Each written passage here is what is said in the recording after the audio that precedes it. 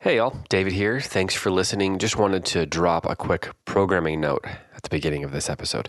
First of all, at the end of this episode, we had some tech problems, so we don't end it in the normal way. Just wanted to let you know that. So to expect that, we are going to fade this episode out at the end. Your programming note, however, is that today on August 15th, we have an episode as normal. Next week on August 22nd, we're going to have an episode with just Tim and I because Heidi is on vacation in Switzerland with her husband, Scott. So she's getting to go on this grand adventure.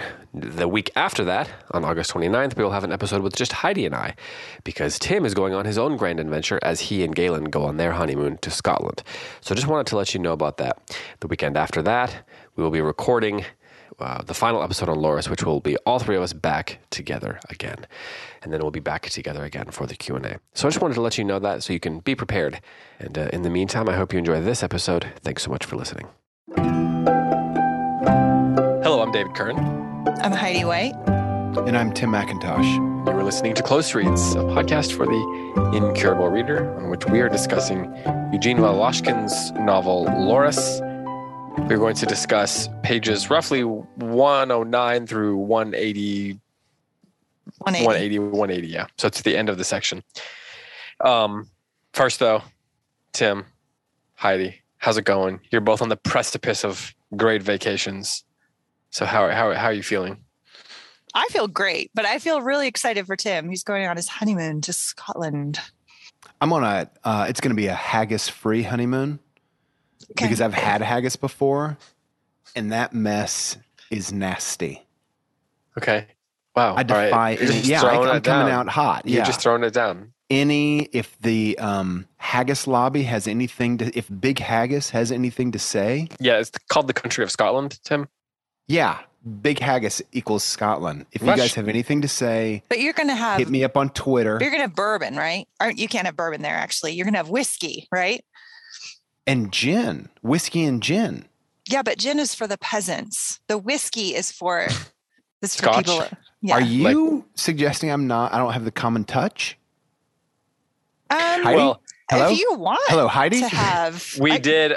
We did yesterday. This feels familiar. I feel attacked yesterday on the East of Eden episode that Sean and Heidi and I recorded. At the very end, we got into a whole thing about how bougie Heidi is. So now it's all coming back around. So how, on a scale of the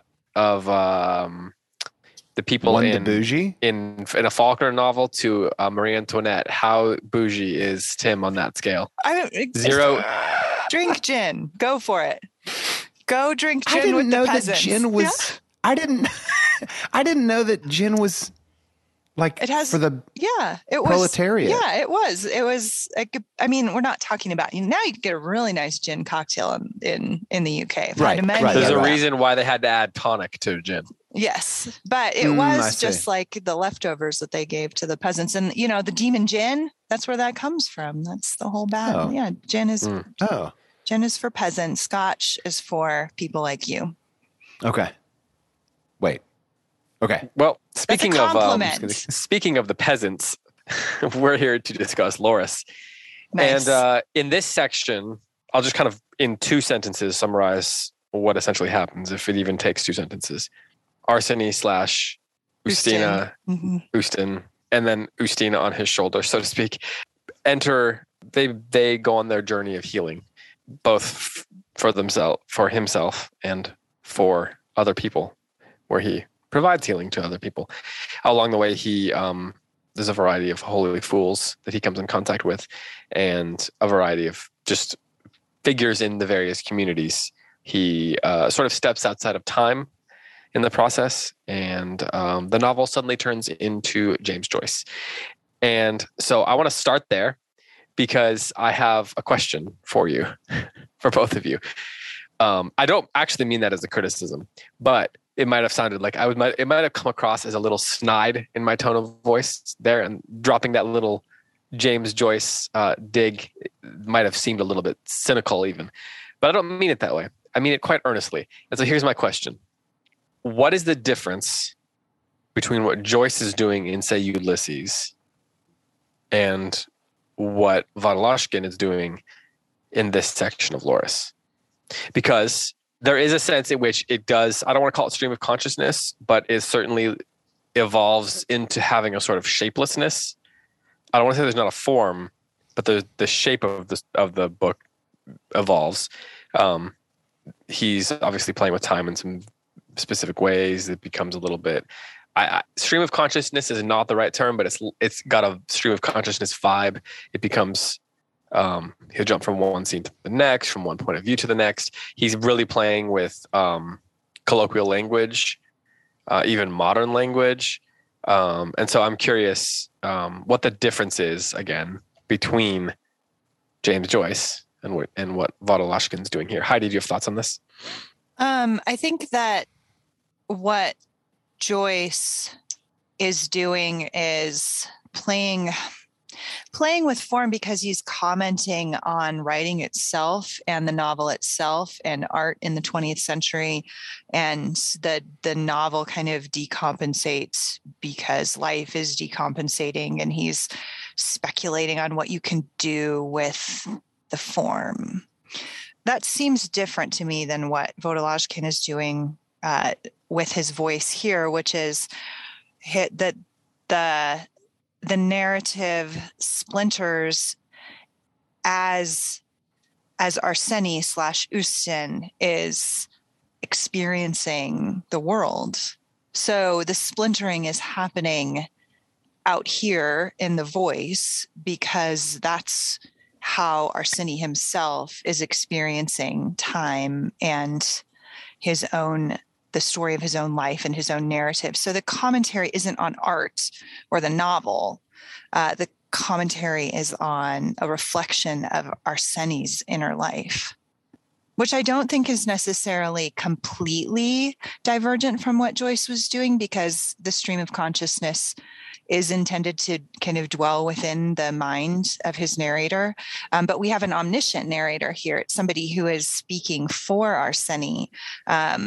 And in speaking for him, he thinks like him, tells the story as Arseny is experiencing it. Tim, anything to add to that or challenge that? No, I think that's all right. When I think of comparing Ulysses with this book, in a way, I think Ulysses is taking what's really elevated and making it common. And this book is taking something that's like almost below common. I mean, our hero kind of turns into a madman and elevates him up to something stately and magnificent.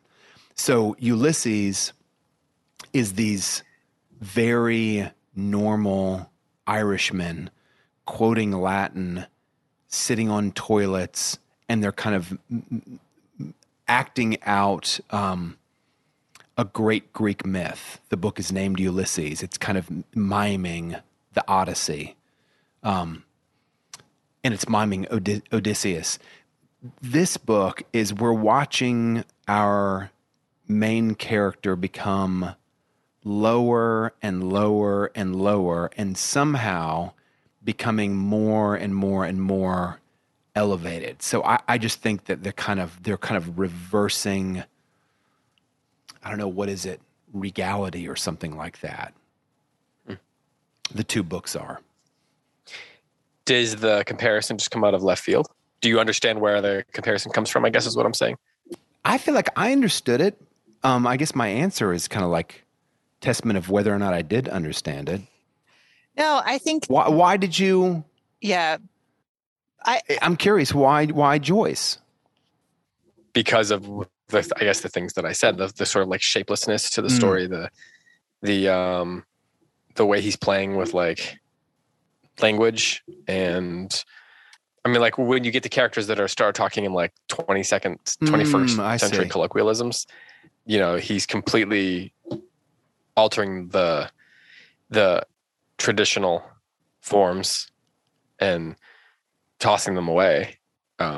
And he's, you know, he's going, the way he plays in and out of people with different perspectives and things like that. That's why I think it reads a bit stream of consciousness-y, because even if it's not stream of consciousness in the way the book is defined, the way that term is defined properly, because he streams from one anecdote to the next. Like these anecdotes have no context. They have no transitions. It's essentially a stream of anecdotes. So let's call it stream of anecdotes if we need to, rather than streams of consciousness. But by playing with the consciousness of Arseny that way, like by asking us to experience it that way, it's certainly altering our consciousness as readers. Like it's asking us to experience it in ways that the novel typically doesn't, or any art form typically doesn't. And in ways that this novel has not up until a certain point. And I think it happens at a very, very particular point in the story. In fact, so page, for me, 130 and 131, Arseny meets Stenge kind of in the woods. And Stenge is this kind of brutal character. I'm going to start reading at the top of page 131. Stenge held a cudgel in his left hand. He was most likely a lefty. That word lefty, I think, David, kind of makes your point. It's and perfect. It's very colloquial. It's very 21st century. And modern. Like complete anachronism. Also, why does it matter? Why does it matter that it's an anachronism, that he's lefty? Let me keep reading. We can come back. I mean, it wasn't really like answer the question. It was more like he drops these things that are not clear why they matter. He was most likely a lefty. A few steps later, Arseny saw his traveling companion too. He was lying in an unnatural pose on the ground behind one of the horses. He was turned so his face looked up, and for some reason, he was holding one arm behind his back and his legs were convulsively scraping at the ground. One of his heels had dug a shallow trench edged with pine needles. He looked at Arseny with unseeing eyes, and in them Arseny could read what awaited this person. Arseny paid no attention to Stenge as he bent over the dying man. He was no longer moving. Stenge thought for a moment and lowered the cudgel on Arseny's head. That is weird. It's like, what are we talking about here? It's like every sentence is straightforward, but the perspective jumps, and it seems to me like I still don't know exactly what has happened right here. We're in Stenge's head for a sentence. We're in Arseny's for several sentences. We're kind of with the dead ? Man, who is he on horseback? Is he laying down? I think he's on horseback. And then we have no notion that Stenge is where he is in proximity to Arseny. He's just bent over the dying man. He was no longer moving. Stenge thought for a moment and lowered the cudgel on Arseny's head. We had no notion that Arseny is like anywhere near him enough to get cudgeled, right? Am I just like totally off? So what? I don't know. I think there's more detail than you might be seeing there, but I think that the thief is on the ground behind one of the horses. Okay. He says that he was lying in an unnatural pose on the ground behind one of the horses, but he's been cudgeled by Stenge and is dying. Okay. In pain. That's why his legs are convulsively scraping at the ground. But I think that what you're bringing up is actually really important, because the whole novel is written in a way that's a bit disorienting, and you feel like you're always trying to catch up, and you're kind of go back and reread and wait, am I getting this? Like, why is the holy fool cart being stabbed to death by some random loaf baker? And is there something that I missed? And you kind of have this feeling of being on your back foot, which I think David's comparison to Joyce is apt, because I feel like that when I read James Joyce too. Like I kind of feel like, oh, Faulkner does what's going on? Like, yeah, like the narrative is so disjointed, and it assumes intelligence on the part of the reader, and it assumes that the reader's willing to work hard enough to fill in those blanks that are left kind of by the narrative. And so I think you picked an appropriate passage to kind of highlight that that type of writing. And I think, David, your comparison to Joyce is fair, even if the purposer is different or it looks in a different way. I mean, Vodolazkin is a contemporary writer, so it's not, he's writing about something old, but he is a guy who's alive in the world after postmodernism in the literary scene. And there is some element of postmodern writing in Loris and in all of his books. So, given the themes of this book, what is the purpose of that choice? And then beyond, what is the impact of it? Well, I think that part of the purpose is that he's doing with the form what he's doing with the content, which is immersing us in a disorienting world, in something that we as moderns don't quite understand. And so the form of this novel reflects that world-making piece. And he doesn't make it easy on us he's not like explaining everything. He's also using a lot of anachronisms, like the word lefty, right? Or as you brought it. Yeah. Or like, the townspeople were saying, like, and I think that works because what he's drawing attention to with the townspeople is he understands that if he puts their kind of vulgar, common reaction in any kind of archaic language, it sounds lofty and ennobling to us because of the way they talked.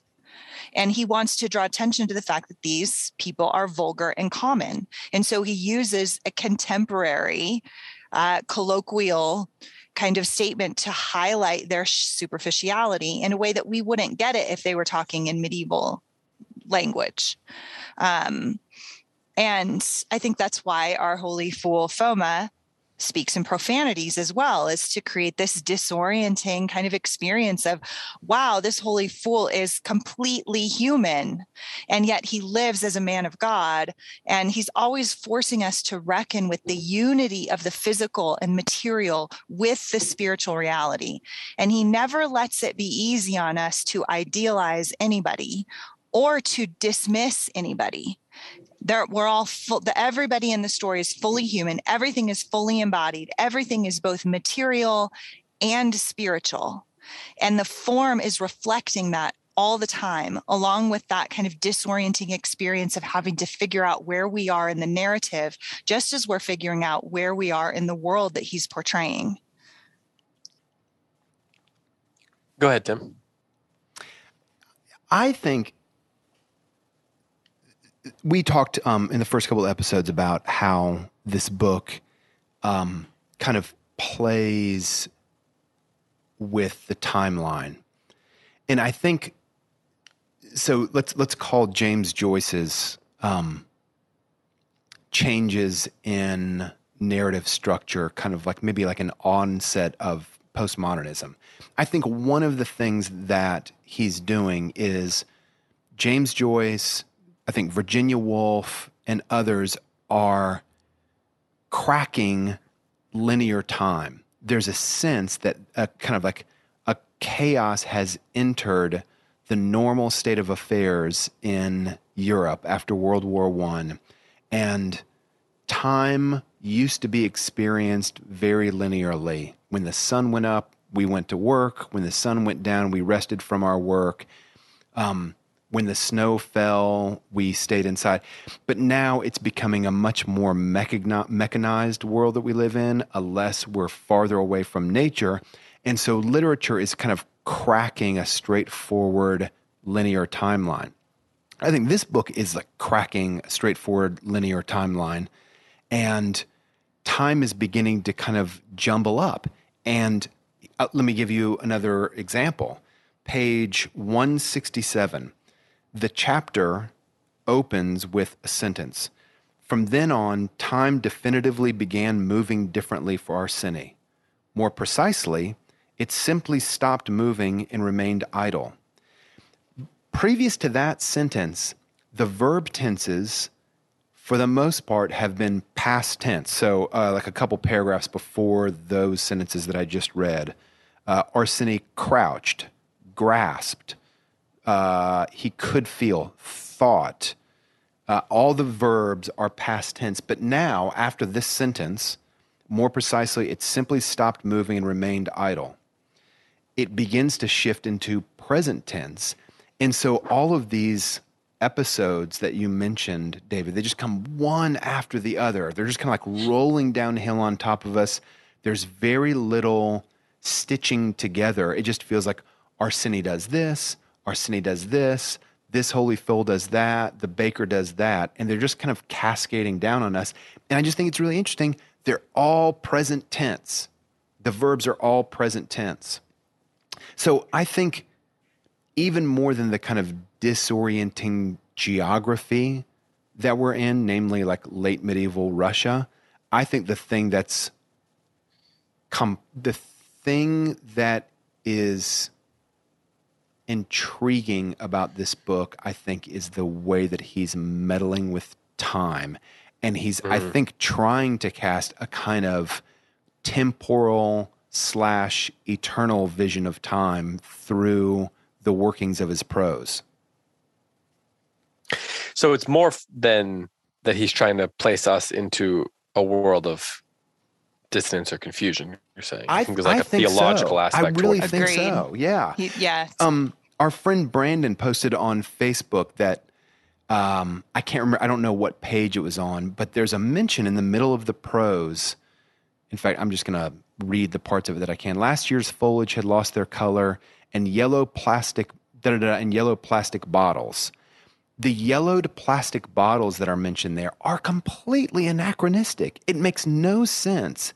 And it's so jarring that Brandon, I think, correctly wondered if it was a translation error. And I don't know. Maybe there's a way to find out if that's a translation error. It's not. My hunch it's intentional. Is that it seems intentional. It seems so intentional that like we have plastic bottles in the middle of a medieval forest. That can't be the case. But this is the story that our narrator is telling us, where what is coming in the future, in the 21st century, yellowed plastic bottles can show up through this kind of folded timeline. It can show up in medieval Russia. So is Arseny experiencing a sort of spirit of time travel? It's less that he is traveling through time, and more that time is traveling or he's entering time for the rightly. As he becomes more and more cleansed from his passions, it seems as though time is true time, eternal time is breaking through the veil, and he is seeing it. And our narrator is expressing that through the only way that he can, which is anachronisms. Otherwise, it looks like Arseny is traveling. So it's like time is coming to him. So who's the narrator? We don't know. The narrator is omniscient. And I wonder if that is why we discussed the word from a review of the book that claimed that Vodolazkin's that the book was aware, right? Yeah, self-aware. And Tim, you didn't like that word because to you kind of connected it with irony and criticism. But I'm wondering if there's more to it than that, right? If that's kind of where we're getting at with this idea of the narrator who is hidden. The narrator doesn't have personhood, but the narrator knows and is telling the story through an experience of transcendence that Arseny is not yet fully aware of. And in that sense, the narrative itself is self-aware. Yeah. If that's what that phrase means, so the question that I raised last week was from a review from the Los Angeles Review of Books. Laurus is no seamless dream of Russia's past, but a very clever, self-aware, contemporary novel that nevertheless, da-da-da-da. And I did take that, and maybe wrongly, that phrase self-aware to be kind of, ironic. And I don't think it's ironic, but I think you're right, Heidi. It is a self-aware novel in that it is keenly knowledgeable about the history of literature. I mean, that just seems so obvious that it may not need to be stated, but there. I think very obvious. Aware of the risks it's taking too. Yeah. With the plastic bottles and he seems, it's unapologetic. It comes in and out, and it seems very, to me, the narrative itself seems very aware that it is difficult and asks a lot of us, and invites us through struggling through reading to be a part of Arseni's struggle. He lets it be just as mysterious and confusing to us as it is to Arseni. And I find that very compelling. The way I was wrong, I will say that when we first talked about it was David said, "Do you think this book is funny?" And I said, "No, I don't think it's funny." And I am wrong. Like, this book is really funny. And I had just forgotten, because I take the book so seriously and so earnestly that I'd forgotten how funny it is. Especially this part about the Holy Fool. This is one of my favorite parts of the book. And I really love Holy Fool Foma. And I had just forgotten how hilarious he is. So go ahead, Tim. Heidi, I think that our host is struggling with this book. I think David is really struggling with this book. Struggling, what do you mean? I think you ask what people mean when you know what they mean. No, there's lots of ways that could be interpreted. I think that you're not crazy about this book. I think that the reading of this book is, you're not afraid of like hard readings. That's been proven over and over. Oh, but yeah. I wonder if you are kind of thinking, well, no, let me say it like this. I think that David would say, if it's a hard reading, it needs to be, I need to see a level of sophistication that shows me it's worth the work and that it's not sloppiness. And I don't think that David thinks that this book is sloppy. No, I don't think it's sloppy. Right. I think you think it's sophisticated. I wonder if you're kind of like, man, I just don't know if the trick that he has up his sleeve is as profound as the profundity of the difficulty of the reading of the book. Is that like remotely close, David? Is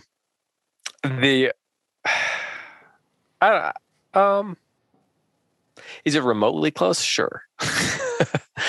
I don't know that I think what I might say is that I don't know that the profundity of the trick, or that the trick is as profound as the ideas that the book is expressing. More. Well, I think part of what Heidi loves about it is that it's after these deep theological questions, right? It's making claims and expressing ideas and taking us places that you can't go in any sort of straightforward way. I think all of that is true. And I think what I would say is that the formal choices and dramatic choices that he makes, the formal choices have a dramatic impact on the narrative that can limit. I feel like we're having deja vu. I think we probably talked about this. I probably said this exact same thing about a book in the last year or something. I just think that sometimes the formal choices that he makes limit the dramatic tension, thus limiting his ability to express and dive into the theological questions and theses that he holds dear. I think if you're on his wavelength, it works. Yeah. And so I'm a little hesitant to express my thoughts on this, because I know, like, Heidi, how much you love this book, how earnestly you take it. I don't care what you think. That's not what that's not what I mean. But I think I care a lot what you think. And so I want you to hear it regardless of how I feel about it. Right. Yeah. It's, and I know some of our listeners have expressed, oh, this isn't my favorite, not on the Facebook page, probably for a lot of the same reasons that you, a lot of the same question marks or criticisms that you might have. And so I think it wouldn't hurt to be really frank about that. Well, and I don't want to come across as saying my, like I'm trying to separate the, like, myself, like the moments when I don't personally care for it from, like, what I'm trying not to just your make it like a personal judgments, thing. Right. Yeah. Right. But also because the personal can change over multiple more readings, right? I can read it again in 3 years and I'll feel differently about it. And then I'll read it again in 30 years and feel the feeling. I don't care so much about that. I think it's worth maybe putting how you feel about something out there as a context for a conversation. But it's not like I'm not like defining the book or trying to say whether the book is good or bad based on my feelings for it. So I'm trying to work through, like, a lot of my thoughts about the formal choices that he's making and how they impact the dramatic tension. Because for me, I find the book to be, where I get frustrated is I find the book to be frustratingly cold. And a lot of people find it to be frustratingly meaningful. And what's interesting to me is that I'm Orthodox. A lot of what he's talking about in the book is kind of inherently appealing to me. I think that part of it is that I'm looking at it thinking, like, almost like, okay, I'm going to say this in a very specific way. Just ignore everything that this could mean and just go with me on it. In a way, I feel a little bit protective of orthodoxy when I read this book, because I think that for some people it can define orthodoxy in a way that is, like, I would say not true. If you're not, because I think that he doesn't understand orthodoxy, but because I think that people will come away from it thinking he's speaking in, there's a lot of, like, fable in this book, right? And there's a lot of things in it that I think, so I guess what I'm saying is there are times when my affection for the church that I'm a part of actually makes me feel cold about the book, because I think that he is creating so much distance in it through the formal choices that he's making. I think, for example, that, like, okay, so I've been thinking about this a lot. Let me try to phrase the or form throw this question out there and see if it can help us in this conversation. I'm having a hard time saying what I'm thinking because I'm having a hard time thinking what I'm actually thinking. Thinking what I'm thinking, right? Yeah, and like Tim, I occasionally would like to say something important. But it's hard, but when you were trying to say something clearly to a lot of different, like, it'd be different if the three of us were just chatting and there was no other audience. Right. Totally, we didn't have any kind of time requirements or anything like that. Right. We'd just be throwing things out there. But why, for example, is he able to do miracles? Mm-hmm. Why is that something that he is capable of doing? Is that a real question, or is that a rhetorical real question? No, it's a real question. It's not a rhetorical question. I think within the story, it's after his symbolic death, which seems to indicate a cleansing of the passions. So because he is pure, and because he has suffered unto the point of death in the cleansing of his passions. And so when does that happen? After he almost freezes to death in the doghouse. Pre-cudgel. Yeah. No, after the cudgel. After his. So is the cudgeling them? No, the cudgel is the start of his journey as a holy fool. Then he goes to Pskov. And he's told, don't worry, stop, just be a fool. Don't worry about the other fool says, just be a fool. And then he takes a vow of silence, and he spends, I think, a year although I'm not sure if we're told the whole time, mortifying his flesh, being cleansed of his passions and this is after he runs away from Xenia. And he's aware of his passions and his ability to still remain tempted in the world in spite of the fact that he's made a vow to Ustina. And then he becomes aware that he is a healer. He does have a gift, but he is becoming increasingly tempted, which we haven't even talked about that. And that to me was like such a profound moment in this book. But anyway, then he goes and he becomes a holy fool, and then his passions are cleansed. And then at that point, time begins to disintegrate and he begins to become a healer again, not to being healed, but to be a healer. Okay. From the perspective, so here's where, from the perspective of the book says this, therefore this is true. I can see that sequence of events being I'm good with that. So then what is the correlation that the book is trying to make between being passion free and being able to heal somebody? Is that particular to him? I don't know. I think it's particular to his. I don't know. I never thought about it being a general statement on the cleansing of the passions and the performance of miracles. I thought of it only in the particular.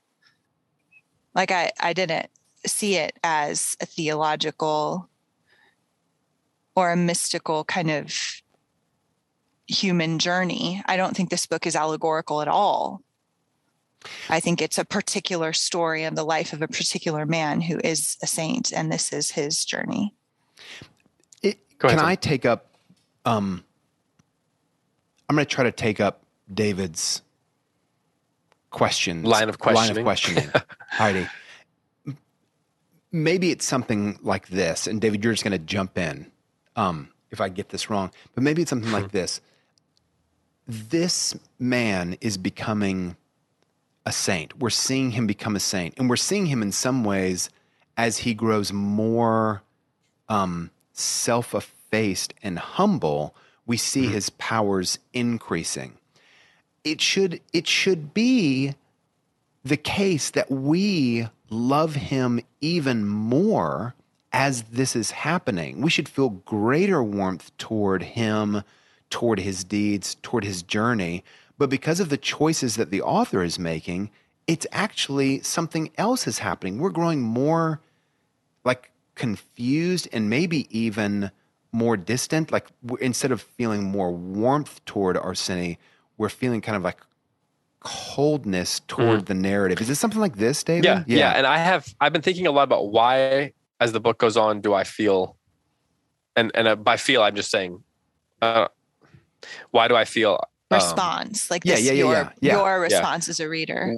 Why does the book seem to be? Yeah. Why do I feel like I care about him less? Whereas like I care what happens to him less.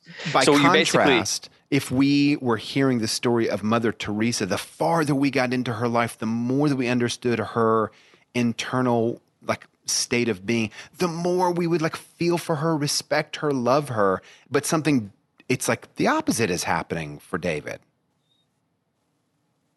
Yeah, it's like there is almost a thing where like I find him annoying this time through, and I'm using stark terms here. Sure. Please understand that. I'm like, for the sake of conversation, I'm being a little bit hyperbolic.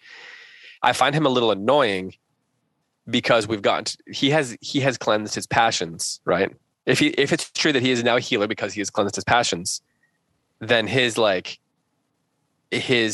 self-effacement is a little annoying at this point. I understand what he's trying to say theologically, but from a dramatic perspective, from the storytelling perspective, and from this perspective of like remaining in the head of this character and like going through a narrative, I find it to be kind of like a hard Like, and this has been true of every time I've read this book, and I'm trying to figure out how to get past it. Like, what is the book asking us to do that's not intellectual in our relationship with this character?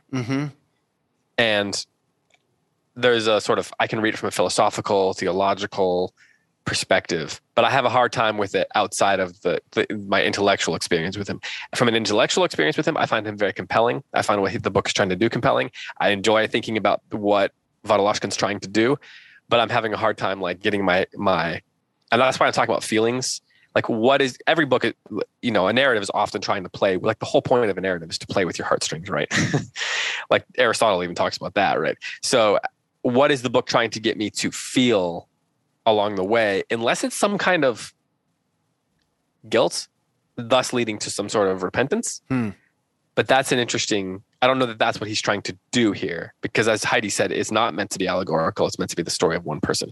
But if it's the story of one person, why am I having a hard time getting beyond the intellectual in terms of my relationship with him?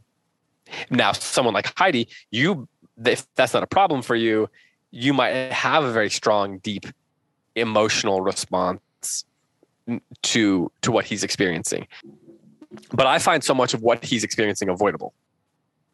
And I understand that's the point. Like, the guy's like, go be a holy fool, go do crazy things, make people think about you in a weird way, like let people laugh at you.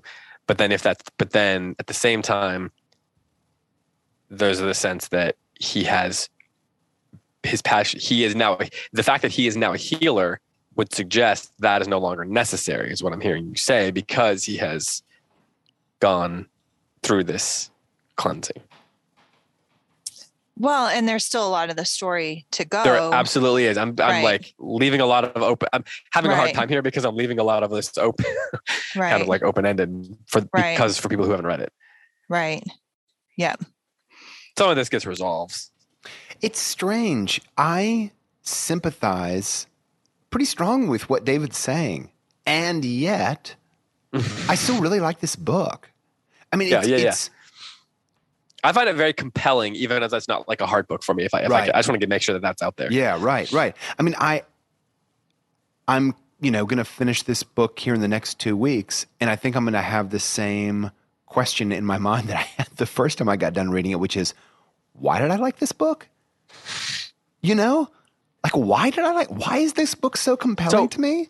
Can I put something out there? Yeah. I think there's different kinds of reasons why you might like this book. On the one hand, there is kind of like a puzzle aspect of it, which you get with Joyce, where you're like trying to get through, you're trying to like look at all the different choices he makes and then put them all together and try to get this big picture based on all the different authorial choices Vodolovsky's making.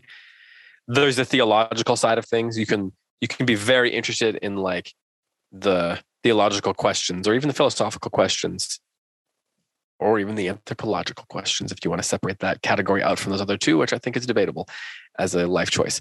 But you could look at it from that perspective as well. But I think, Heidi, for you, it's more than those two things. Like it does seem to be something deeply emotional about it. And so I'm curious if you can kind of get into that without getting into like your own soul. Sure. I mean, I'm not asking for you to confess your own life here, but like, where do you find the emotional side of it compelling in a way that I'm having a hard time getting into? Because that might help me. I think it's the depth of his suffering is so sad. Yeah, and so powerful to me, and emotional, like emotionally like magnetic to me. And go ahead. Go ahead. Finish your thought. Sorry. I don't think that the story is allegorical. I don't think it's meant to be like a hero's journey for a saint, right? But I do find myself in it. And that's why I love it. Like I do feel as though I have committed great sins through blindness and desire and have had to live a path of self-denial. And through that is this cleansing pilgrimage to the kingdom of God. Like that, I relate to it. Obviously, very different circumstances. We just had a conversation about how bougie I am. So, which I would like to think that I would gladly give up if God asked me to, or if I needed to in any way. Yeah. But anyway, the point is that I find myself in Arseni, and the depth of his suffering is very emotionally connecting to me. I don't find any distance in the narrative, but I understand how you could, because there's a very specific style of writing that creates distance between the narrative voice and the reader. And I think that is I do think, to your point, David, I do think that's a preference issue that's perfectly valid on one side to another. Do you like this style of writing, or do you not like this style of writing? Mm-hmm. Right. And I think that's that like you don't really like it and I do. And so that creates that, and that's not about the story itself. That's not about orthodoxy or Arseni. Like that's just about the way we like to read certain types of writing.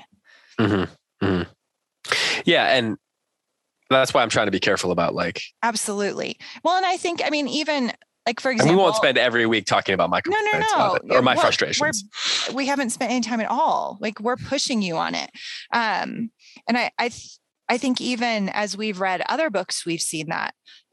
Like I'm calling you out on this, but it's not really a call out. It's just a statement. You don't like really long books. You like really tightly written, tightly constructed sentences and narratives, right? So, which, by the way, I was just talking to Bethany about this last night. Yeah. I am like loving East of Eden. Mm-hmm. And one of the reasons I love it is because I can't figure out, you're right, I don't love long books. But to me, as far as a long book goes, it's so tight. Mm-hmm. Like I'm just like blown away by how tight it is. And so I'm really enjoying that. And this is not tightly written at all. Right. Right. It's expansively written, like not like long descriptions or whatever, but the sentences are longer than they need to be. There's subordinate clauses that don't need to be there. There's prepositional phrases that don't really need to be in there. Probably some propositional ones too. Probably propositional too. But like, there's a lot in here that's like, I can imagine you as an editor being like, I would cut that. I would cut that. I would get rid of this. I would move this over here. Right. Like so that. Well, I can separate myself out from that, but I know that you can. I know you can. Of course you can. And just like there's books we've read that I'm like, oh, this is a lot. So anyway, I want to just affirm the fact that preferences in writing styles are completely valid. And that's why I tried to, say, I find this a very compelling book, but yeah, it's a book that like, I don't get like excited to sit down and read 60 pages. I wonder if the opening comparison to James Joyce might be instructive here also, because, okay, the beginning of this book that we're reading starts with like straightforward, compelling narrative, especially the loss of his wife and child. It's like riveting. Yeah, that's great writing, and it's straightforward narrative, not unlike Dubliners by James Joyce. Like, I was thinking about this, anybody who disputes that James Joyce can write beautifully and traditionally has never read Dubliners. It's brilliant. Araby is heart-wrenchingly beautiful. Yeah. And then he leaves Dubliners and he goes Tripping the Light Fantastic, and like Portrait of the Artist as a Young Man is like really compelling because it's kind of a mixture of wildness and straightforward narrative. Mm-hmm. And then by the time he gets to Ulysses, and definitely by the time he gets to Finnegan's Wake, you're like, what are we doing here, bro? And so, okay, and it seems to me like we're traveling a similar path. We're not going to get all the way to like Finnegan's Wake in this book, but it's just, it gets complicated and it gets confusing. And so maybe part of it for you, David, is like, if James Joyce was going to write on something that was really dear to you, I have a hunch that you would prefer him to write about it in the style of Dubliners rather than the style of Ulysses. I think there, some of the things that I've learned about myself on this show, learned how to express about myself, is that, when we talk about tight writing, there is the idea of crisp sentences. There's all those sorts of things, but there's also, we talk all the time about how I love, or I talk all the time about what are the phrases I use? Scene making, scene crafting. I love when the way scenes are put together, the way a moment is created, and there's some kind of a meaning out of that. I spent a bunch of time just freaking out about how great a scene was in East of Eden yesterday when we were recording that episode. And this is one of those books that kind of does it, other than the scene that you mentioned with the childbirth. There's not a lot of that kind of thing in it. Right. And so it's really compelling to watch him try to create, I say that sounds condescending, to watch him create this narrative with all this meaning without creating scenes that are real scenes. And I think that's one of the things I have a hard time with is scenes end and then the next thing begins, and there's not a lot of space for them to breathe and for the moment to breathe and for it to become something in our consciousness. And so as readers, I think that's why it reads a little bit like a stream of consciousness to me, because as a reader, that lack of breathing space doesn't allow those scenes to take a particular meaning. And so when they're crammed together, it's all that meaning is happening all at one time in our imaginations, right? So that can be a little bit of a challenge in terms of how we experience it. Tim, I know you need to go where we've done our hour. I'm going to let you give some final thoughts, and then Heidi, and I want to make sure that we get plenty of time to talk about the idea of Holy Fools.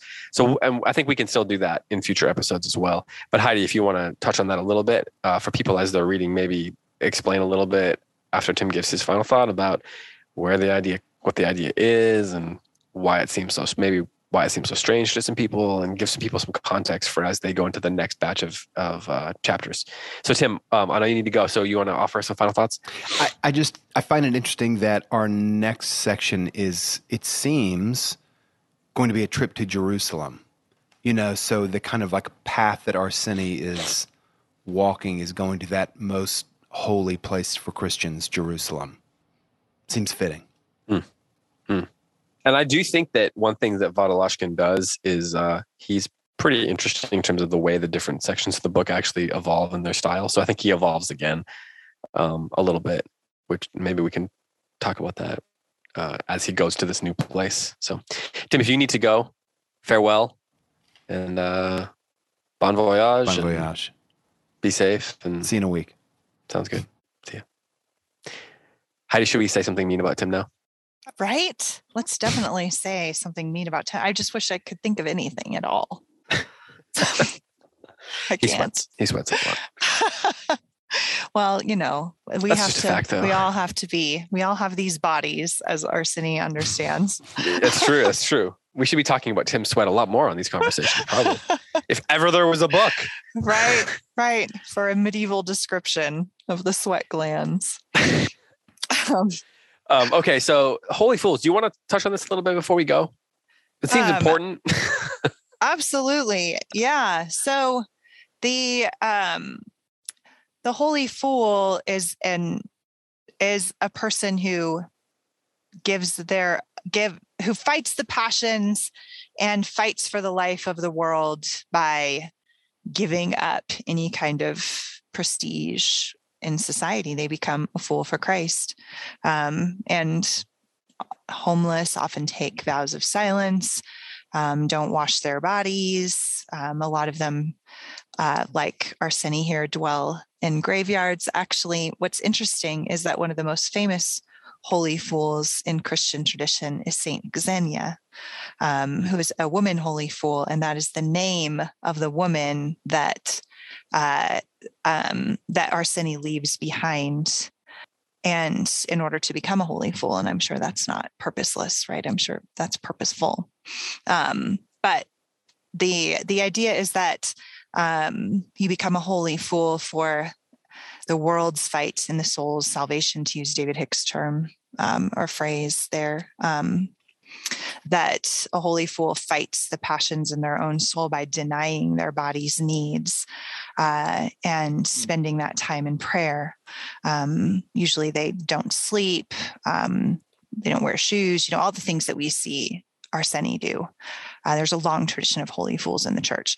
And that way they fight their own passions. And then also in so doing, they take on then the sufferings of Christ and use their foolishness to become wise in the ways of God and to pray for the life of the world. So they're known as really holy people. And the first holy fool, according to Christian tradition, was John the Baptist.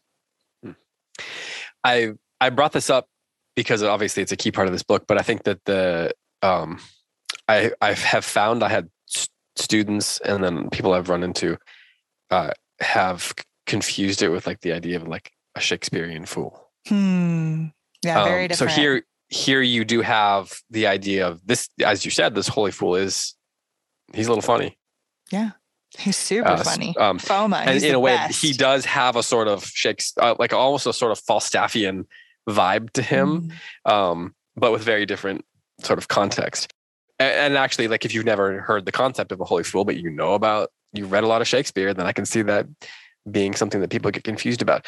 So the idea of the holy fool in the church, is that something that in your understanding, it's a particular kind of person that's called to that? Are we all called to the idea of being a holy fool to some degree? Yeah.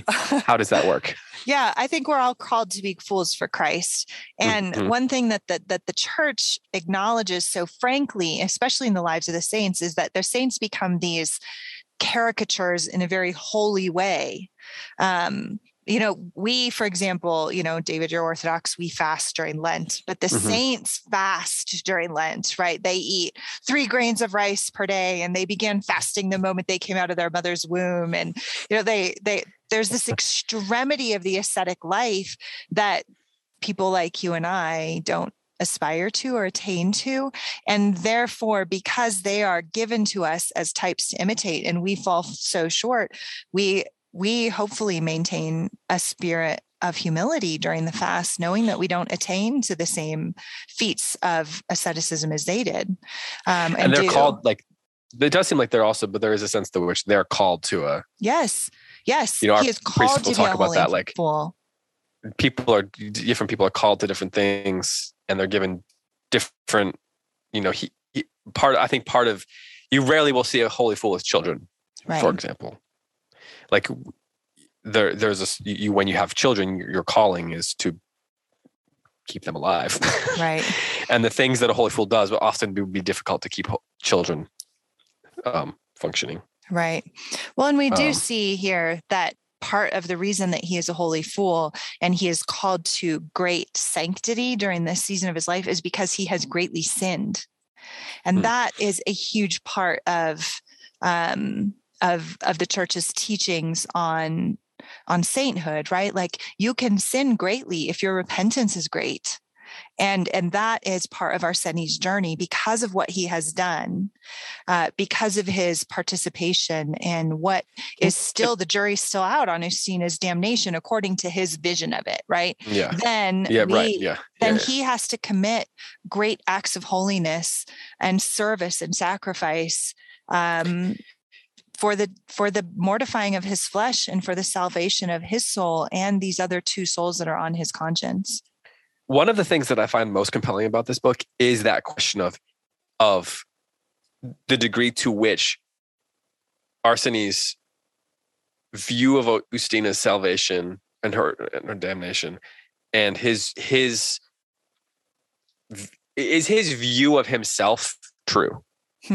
Is his view of her damnation true? Like that's one of the things that's most compelling about the book is the book saying that the way he thinks about all of this is accurate. I'm so glad you asked that because I really think his renunciation of Xenia is yeah, that's a great example. Is like it is the moment. And the boy. Sylvester. And I was talking to Emily about this, my good friend Emily. I was talking to her about this book and she was telling me, she said, when I first read Loris, she said, I absolutely believed that he made the wrong decision from leaving Xenia. Xenia's accusation, you are destroying the living for the sake of the dead.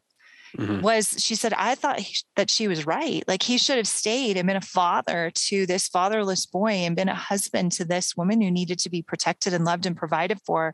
This was his opportunity for salvation, and he renounced it. And that was wrong. Like, she saw it all the way to the end of the book, until the last pages of the book. She said, I thought that he made the wrong decision, and everything that came after was the consequence of that decision. So I think it's a major turning point. And I think it's a huge, like, to me, when I think of, when people say to me, what are the major differences between the Protestant vision of salvation and the Orthodox, or kind of the more liturgical, sacramental kind of visions of soteriology or the theology of salvation? I always think of Arseny leaving Xenia. Because if it is true that we do not, it's just such a theological turning point in the story. Like, if you believe once saved, always saved, like Christ's work is the only thing that saves us, like, and we don't have to participate really, then like he should have stayed with her, and everything else is just self-flagellating, like wrong thinking about salvation. And I think that's a valid way to read the book, honestly. I think you can read it that way from this point out. I mean, that's where I think that's kind of what I was talking about earlier with, like, because I care about Orthodoxy, it's a little bit difficult for me to know how to read it and how to talk about it, because I think the book is saying, and I bet Vodolazkin would say this, and I've heard Orthodox priests and writers say this about this book, that at best he toes that line of self-flagellation. Like, it is a question of whether yes, like that is a question, even if you completely buy into, even if you're Orthodox, yes, even if you're Orthodox, if you're Russian Orthodox, if you buy into like the cultural aspects of it there as well, because that is part of it as well. The Russian aspect of it is definitely part of it. I have a friend who's Russian, and he always talks about the idea of like the Russian gift for suffering. Right. And that's like, there's almost like a Russian pride in being able to bear the slings and arrows. And I think that is also a theme in this book. Like, it's almost like he toes the line of pride at his own suffering. And I don't know that I would say that he is prideful in it, but the book takes us up to the edge of that as a theme. Right. Which I think is what I was trying and probably failing to say, that this is a novel that has multiple interpretations. It is not intended to be, some like rallying cry for orthodoxy. The fact that it's not even clear. No, you couldn't read this and come out of it and be like, okay, now I get orthodoxy. No, like if you've never experienced it. I mean, we've all known people who have died without the sacraments. My own mother. Right. I've had miscarriages and lost babies, right? Like, and I am not a holy fool, because I believe that God in his grace and in his mercy has made a way for salvation for people who have died without the sacraments. And I'm an Orthodox. Arseny, however, takes it very seriously, and it all depends on the strength of his love and his prayers. And so to him, the book of renunciation, this whole book that we just read over the last 2 weeks, is his mortifying of the flesh for the love of Ustina. And how we interpret that becomes, I think, the should question of the book. And we don't have to think he does everything right. It can be a conversation. And it's not just intended to represent orthodoxy and kind of like bring us into the fold.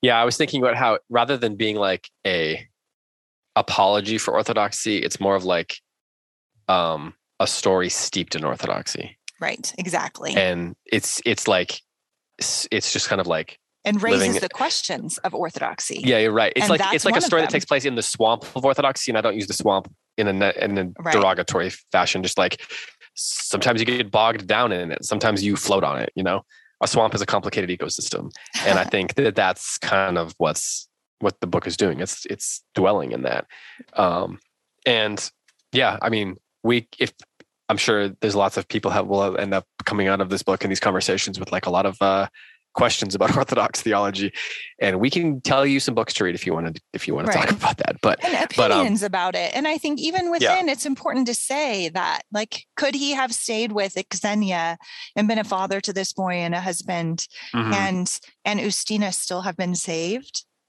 Right? Like that's not the path he took, and so we don't get to see that path.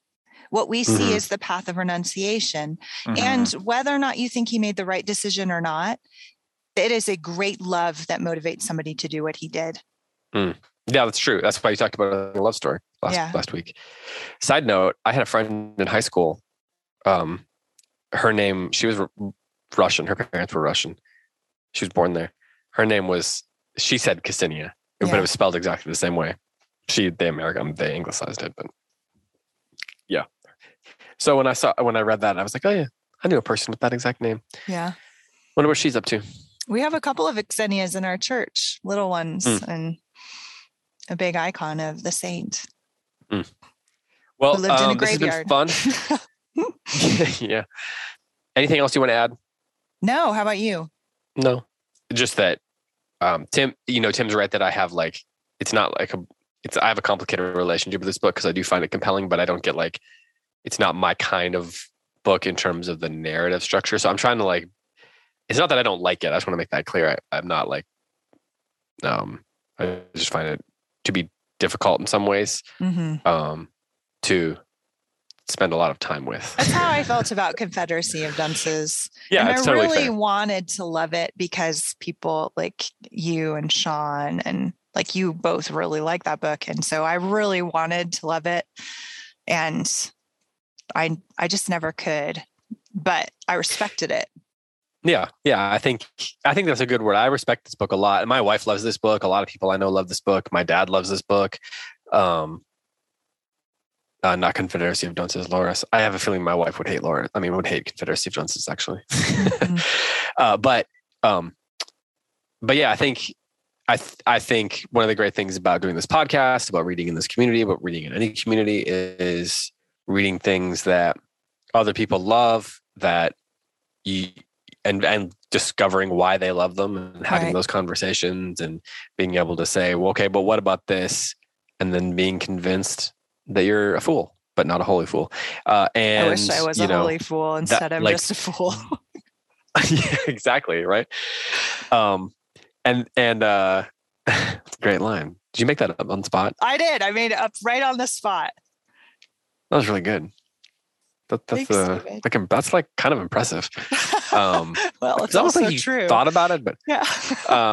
Yeah. So I that's why we read these books together, though, right? And there's a lot of people out there who are feeling like me, that they're exactly a little frustrated by it. So it's good to have the conversations, because hopefully I was getting at a little bit what are the struggles that other people have with it. The second half of this book, I think, does answer a lot of those questions, even as it doubles down on some other things that some of us are frustrated with. The book is what it is, right? It is true to itself, but it's also a lot of different kinds of stories, and it's getting at a lot of different kinds of truths, and that's why he is so talented, and why he's worth reading, and why his books, I think, will last, as you said. And do you find The Aviator, by the way, to be, or his newest one, to be more Joycean or less Joycean? Less. The Aviator is certainly, like, he uses an epistolary style in The Aviator and in Brisbane. And Brisbane is told to a point of view in the present of the story and a point of view in the past. And then you kind of like weave them together as you go. And yeah, The Aviator is journal entries. But it still has his, like, this writing style is used in, like, the way he writes his sentences and stuff like that is very characteristic of all of his writing.